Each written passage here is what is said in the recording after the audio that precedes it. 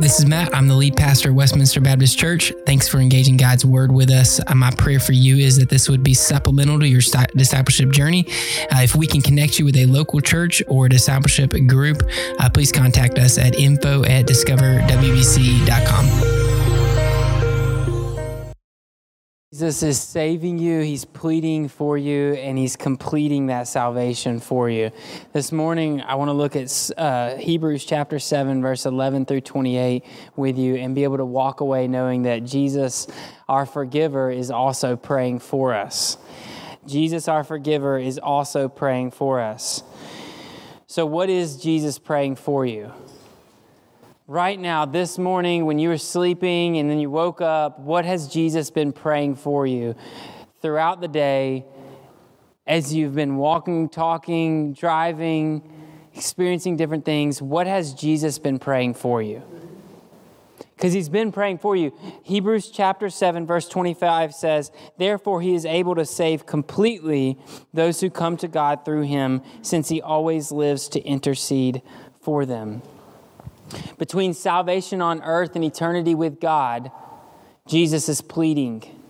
He's pleading with the Father that we would have a completed salvation, that we would come to where He wants us to be, not where we want to be or where the world wants us to be or where our spouse wants us to be or where our family wants us to be or our job wants us to be, but where God has for us. The Son, Jesus Christ, is praying to the Father that you would come to completion. He's interceding for you. And so I want to ask you, while He's interceding, pleading, praying, while He's praying for you, pleading with the Father, what is He pleading? And are you praying what is in your heart? Or, as C.S. Lewis would say, are you praying what ought to be in your heart? Those are two different things, and David in the Psalms shows us this pretty clearly when he puts all of it out there in the book of Psalms, and he tells us exactly what's on his heart. As he's praying to the Father, we get a behind-the-scenes glimpse into his journal almost to see what is actually going on in his heart. And there's a difference, right? So in one situation, maybe you're praying for patience in your life. God, give me patience. Okay, that's what you ought to have. But what about what is really there? What about that David-type prayer? What about when you say, okay, God, I was impatient with this person, or I'm angry with this person, and I want you to know, Father, who I'm angry at. I don't want good for them. In fact, I want them to suffer a bit. And being raw and real about it. Like, I don't want them to have good. And sometimes, God, I want to cheat. Sometimes I want to lie. That honesty, not just, God, make me truthful, but God, see my heart for as it is. Why? Because Jesus is already praying for it anyways. He is praying for you right now. What is He praying for? He might actually be praying for unity in your heart with the brothers and sisters in this room. Maybe He's praying for good things like that you would battle for Him, like sharing the gospel, going to war for those who are in sin and struggle. Maybe He's praying that you would preach the gospel in a clear way this week to somebody that He is going to reach. But maybe He's praying for a struggle that you have, a sin in your heart, a temptation that you've been fighting against. And Jesus is going to the Father, pleading with the Father to pour out His Spirit in you, to give you the strength to overcome and to forgive you when you don't. You see, the people around you and in your life, they can only know what you give them, what they see in you. But Jesus knows everything. So He's not just praying for what you ought to be, but He's praying to forgive you of what you are, what you really are struggling with. And so as we walk through this passage, I want you to see Jesus, as the author of Hebrews portrays Him to be, this eternal, wonderful, perfect Savior, but also as your Savior, personally praying for you, even while you were sleeping. In chapter 7, verses 11 through 28 says this, "Now if perfection came through the Levitical priesthood, for on the basis of it the people received the law, what further need was there for another priest to appear, said to be according to the order of Melchizedek and not according to the order of Aaron? For when there is a change of the priesthood, there must be a change of the law as well." So I want you to stop there and see this first. Jesus is perfect while humans are imperfect. And we need a Savior who is perfect and not imperfect, because you don't want to be taken to imperfection. You want to be completed to perfection. And probably the people around you, parents, your kids, are longing for you to be the righteous son that Jesus has already declared you to be. Patient, loving, caring, kind, honest, disciplining, but good. And as you're becoming that person, that man or woman that God has created you to be, as you're becoming that person, Jesus is pleading with the Father, but you don't want an imperfect Savior. You want a perfect one. It says, if perfection came through the Levitical priesthood, what further need was there for another priest? But we know that humans aren't perfect, right? And so if we're always looking to a human for our own perfection, then we're always going to fall short. Because look, y'all, I can't take you there. I can't take you to perfection because I'm not perfect. Because I'm an imperfect pastor, I can't lead you to be a perfect person. And I believe that God pours out wisdom through pastors and good blessings and gifts through pastors to you.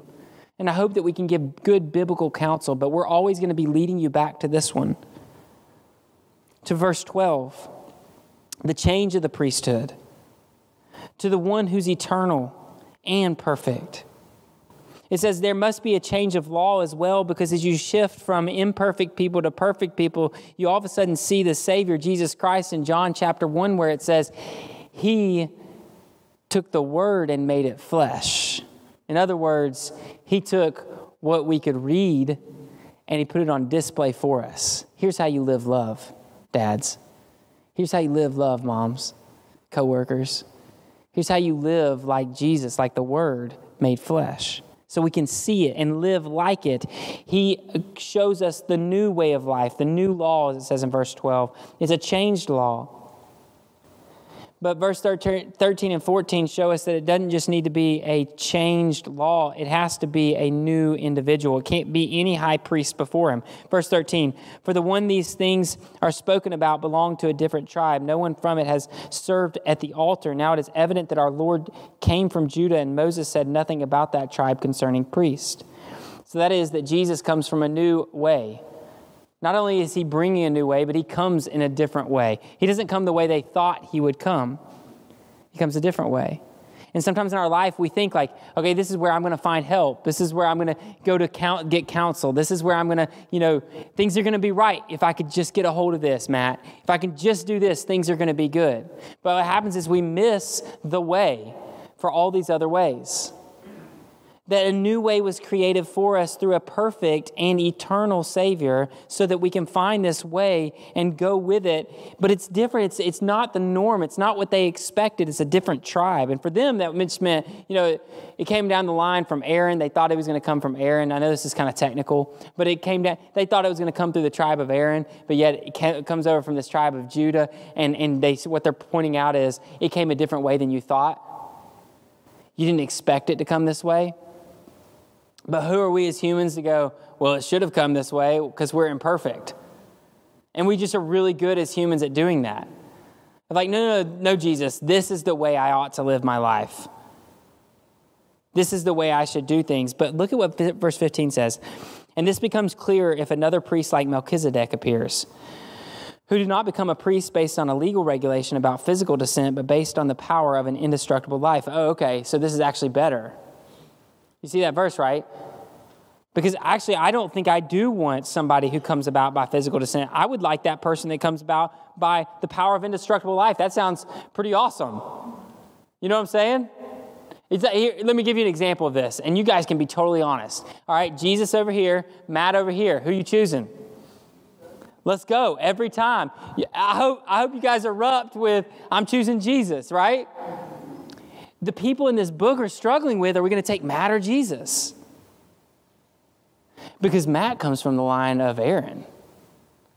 Because Matt's got all the priestly garb on him. Looks like a pastor. Sounds like a pastor. But Jesus over there, man, Jesus hangs out with the sinners.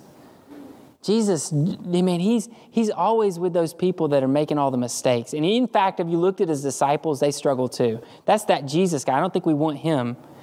Yet, what does that passage say again? What does this verse say? An indestructible life. Y'all, I don't want the person from the physical descent. I'd like that person from the power of an indestructible life, and that happens to be Jesus. And no, he didn't come the way they thought he would, but I think there's a better way. And sometimes the better way isn't super obvious to us, but if it comes like the power of an indestructible life, I'll go that way every single time. So I just need to trust in my God. Sometimes I need to go, I don't understand, this doesn't make sense, but I'm going to go with this way. And look, I understand, maybe even Hebrews 7 doesn't make a ton of sense. Maybe you're going through here like Melchizedek and all these different rules and regulations, this doesn't really make sense to me. You know, it might not. There might be a point where you're just like, man, this is really complex and all these different things. Here's what I'd ask you to do. Would you look to Jesus as the perfect, eternal Savior?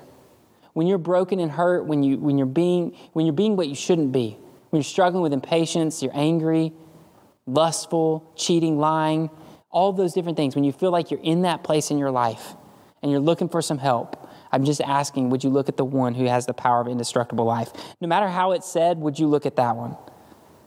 And verse 17 says, for it has been testified, you are a priest forever according to the order of Melchizedek, so the previous command is annulled because it was weak. Y'all, it was weak. Verse 18, was weak and unprofitable, for the law perfected nothing. Now, you can't look at that passage and go, okay, you know, maybe we should just get rid of the law, because that's actually not what this passage is saying. What the passage is saying is the law can't perfect you. And I'll give you a clear example of this. If you're a parent, right, you tell your kids, hey, it'd be really good if you did not touch that fire. What are they going to go do? They're like, oh, hold on. Let me see how hot it is here, Dad. Like, no, you really shouldn't touch, unless they're firstborns. Firstborns won't touch it. But the second one's like, woo, let's fill this thing out a little bit, Dad. I don't know. What do you think? And you're like, you shouldn't do that, because the law can't make you perfect, right? I can't stand here and go, hey, you guys, when you leave here, I don't want any of you to desire something that somebody else has. Take a right out of this, out of here, and you're going to see on your left a giant, beautiful center console boat. You know what I'm talking? You already saw it. See? Right? It's an inclination of our heart. Just because I say don't want that doesn't mean you're going to go, okay, I shouldn't want it. He's right. Pastor Matt said it. I don't want it anymore. No, that's not going to happen, right? Laws don't perfect us. That's why this verse says, for the law perfected nothing, because we're weak, y'all. Look at verse 18. The previous command is annulled because it was weak. It can't make you perfect. You know, the law, though, we're talking about big law, like all the law of the Old Testament. It said what not to do, and then it said what to do if you do that. All right? And it's going to talk about that here in a second. Basically, it's this. If you do something wrong, here's what you can do right to cover that. Or here's what somebody else can do right to cover that. And usually it was sacrifices. So the high priest would make a sacrifice, and it would cover you, and now you didn't have that guilt upon you, all right? What this verse is saying is that can't make you perfect. It can only forgive you temporarily. So Jesus comes not just to forgive you temporarily, but also to free you for eternity, so that you might be completed into eternity. So it says, verse 19, the next portion, but a better hope is introduced, through which we draw near to God. So what could not save us, now we have hope that there is something that can save us. You know, and I want to put that more practically. What could not make you patient again, now there's something that can. Let me make it maybe even more practical. What couldn't make you so frustrated at your little girl when she says something and it angers you and you respond in a way that you didn't want to respond, or to your spouse, you say something and you didn't want to respond that way and you're like, I want to stop doing that. Y'all, the law could not change that. What I'm saying is there is a better hope. And in that hope, it's actually drawing us nearer to the heart of the Father, who is patient with his children, because I happen to be a child of his, and I know his temperament towards me. And now as I grow in my temperament towards my family, I'm growing closer to the temperament of my Father. So there's a better hope here. In verse 20, none of this happened without an oath, for others became priests without an oath, but he became a priest with an oath made by the one who said to him, the Lord has sworn and will not change his mind. You are a priest forever. And this is so critical, y'all. I know it's talking about some legalities here, but the point is this. You need as we said, an eternal Savior, not a temporary Savior. Because a temporary Band-Aid on struggles in your life just doesn't work.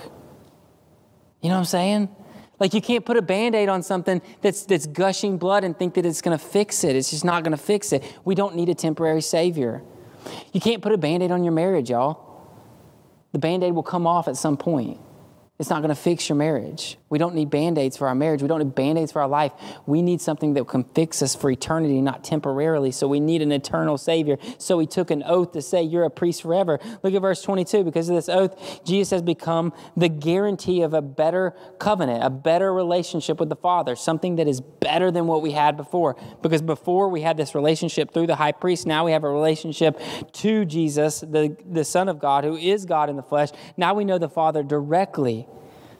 I've got a better covenant.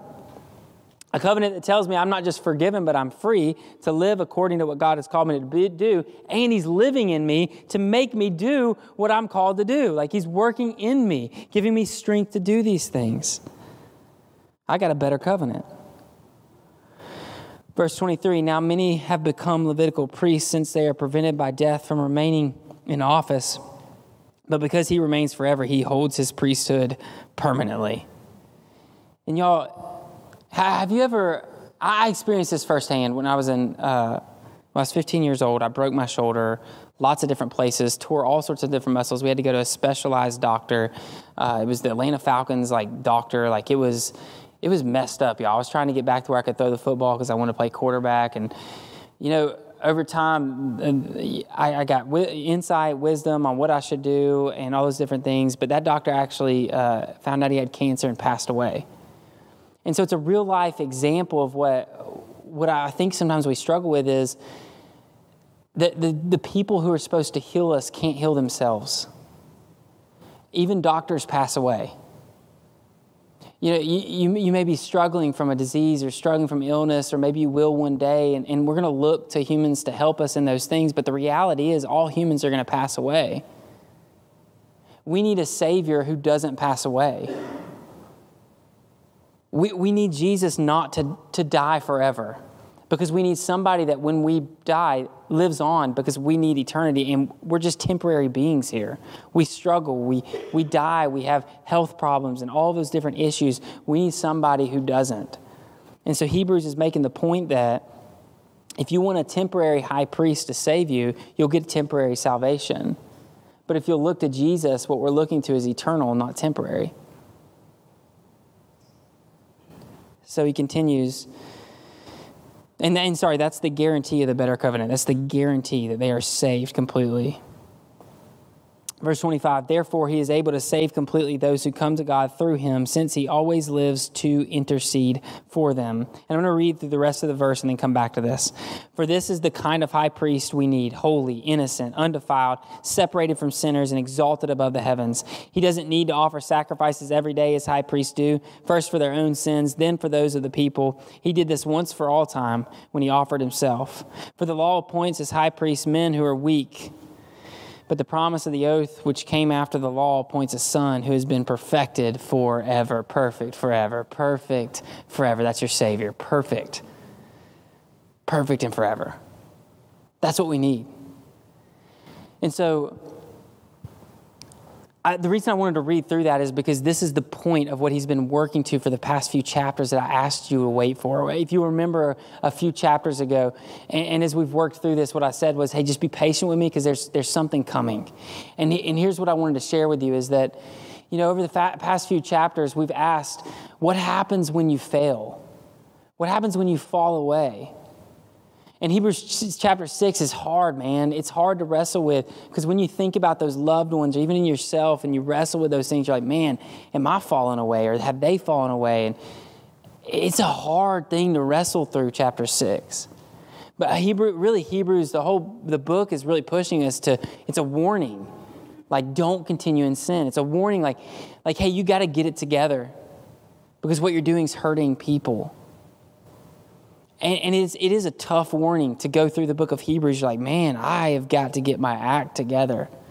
And I think when you go through chapter 6, you're like, man, I don't even know if I'm saved. I mean, seriously, when you work through that, you're like, am I that? Or is my friend that? Or is my sibling that? Somebody I love that? And so what I wanted to show you is that because Jesus is perfect and because he is forever, we get to verse 25.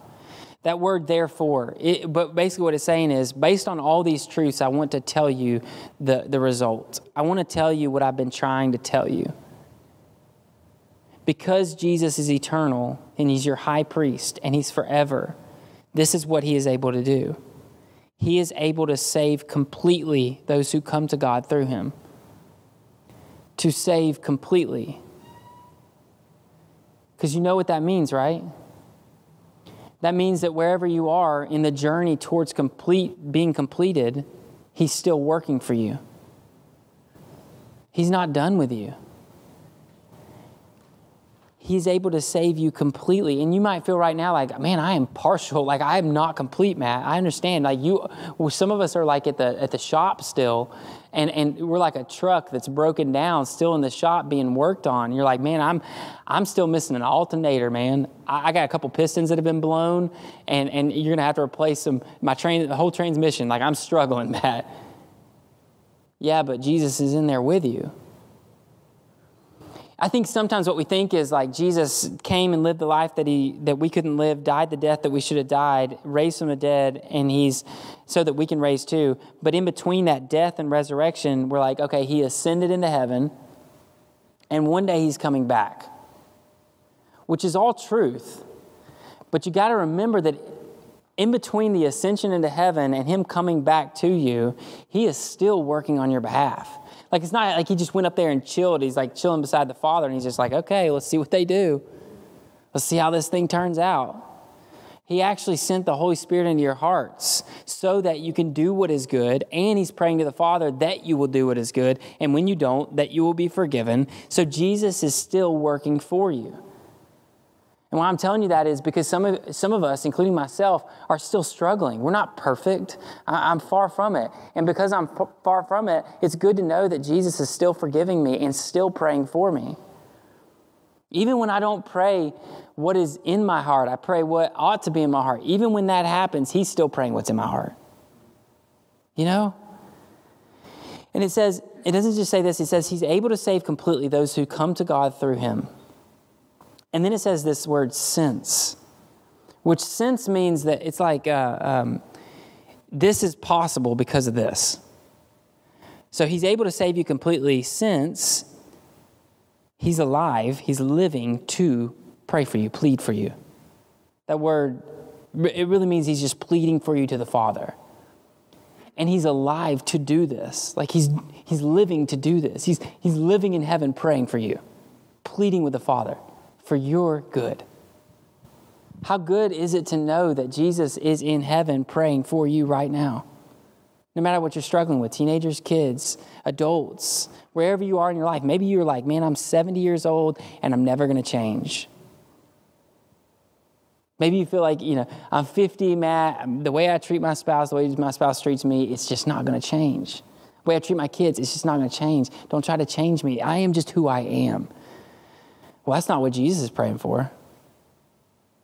Odd moment when we get to heaven, or actually when heaven gets to us. Odd moment when Jesus comes to us and he's like, hey, I've been praying for you. I've been praying for you in your struggle with anger. And your group around you is like, what? You didn't tell us you were struggling with that. It's going to be odd moments when he's like, man, I've been praying for that lust that you were struggling with. And everybody around, your spouse is like, what? Like, I didn't even know this. Because what we do is we pray for what ought to be in our heart rather than what is in our heart. And what I want to challenge you with today is to pray what is in your heart. Because Jesus is already praying for you.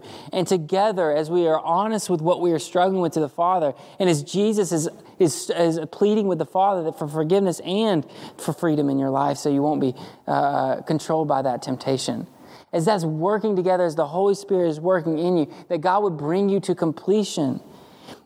Paul even prays this, that he would bring you to completion on the day of Christ Jesus. And this passage tells us that Jesus is able to save you completely. He's not done with you. And he's only not done with you because he's perfect and complete. If he was imperfect and temporary, then he might be finished because I can't take you there.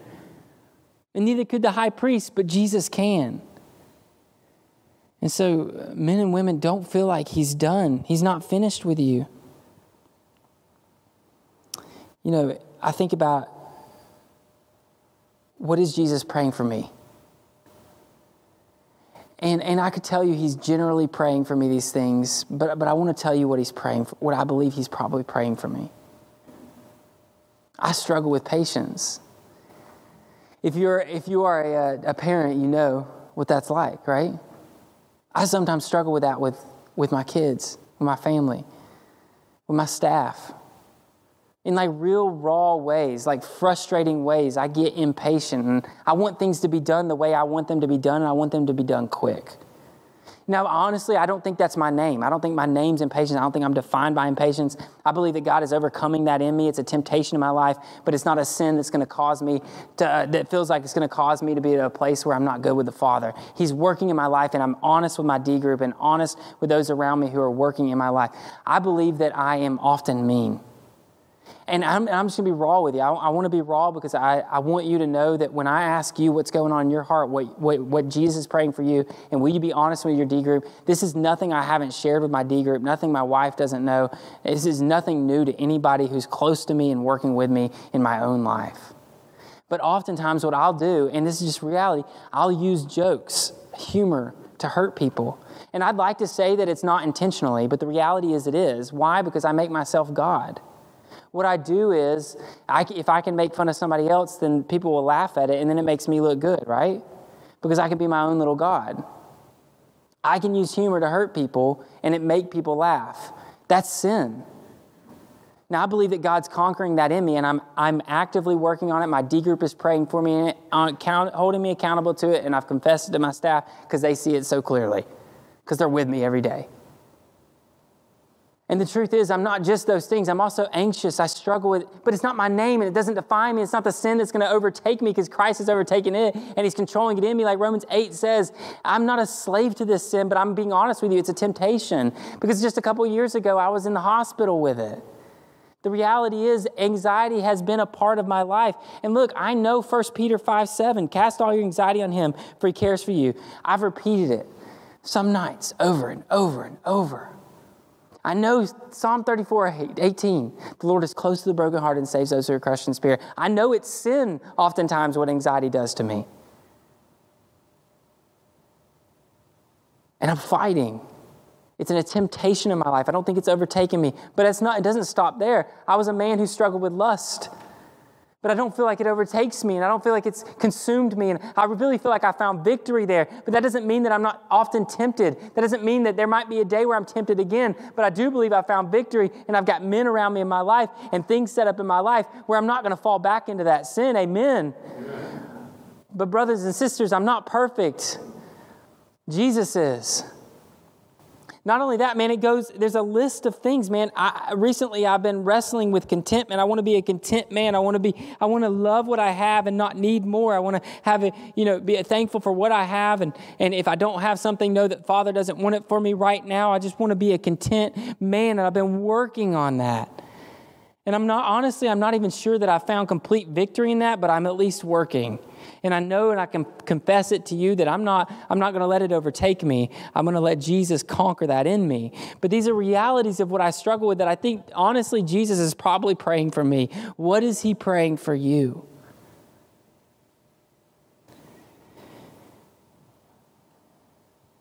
And even through sharing these things, here's what I know. I'm weak. So I need Jesus because he's strong, perfect, and eternal. Amen. And if those things are true, then I'm not finished. I don't have to give up today. And you don't either. And I say this often, but I believe this is so true because every time I meet with somebody, they've been struggling with something for years. And we don't come to it when we ought to come to it because something causes us to cloak it. But here's what I want you to hear this. Man, I hope you feel this too. The only person that it matters to, the only person that it really matters to already knows the sin in your life. Because Jesus is the only one that can condemn you or bring you into eternity forever. This life is so short. And in this life, you can make so many decisions that will impact your future, your forever. I want to encourage you today as you walk through life to realize that the one who could judge you already knows you and loves you.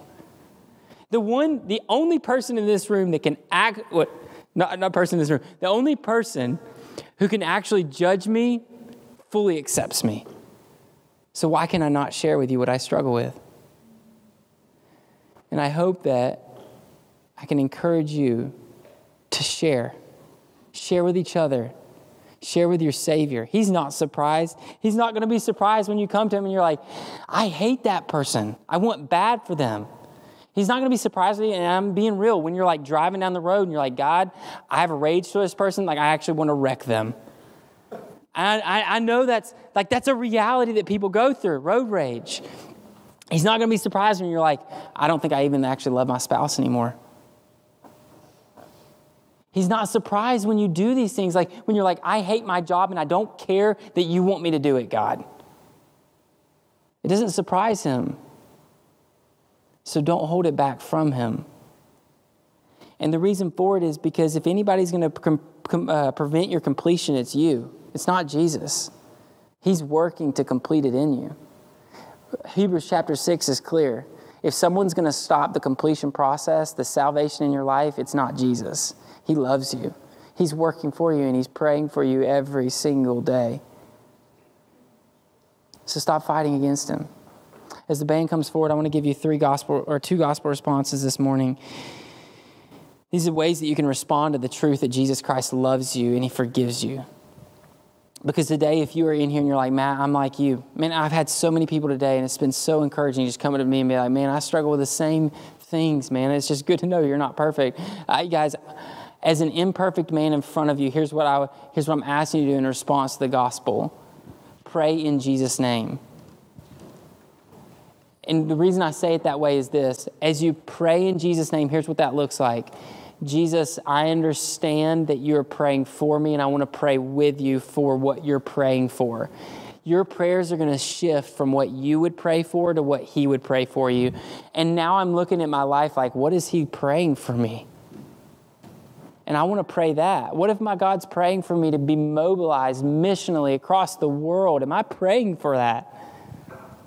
Am I praying that I would be sacrificially loving my bride as I ought to? Because he's praying that for me, that it would be a picture of the gospel to the community that surrounds us.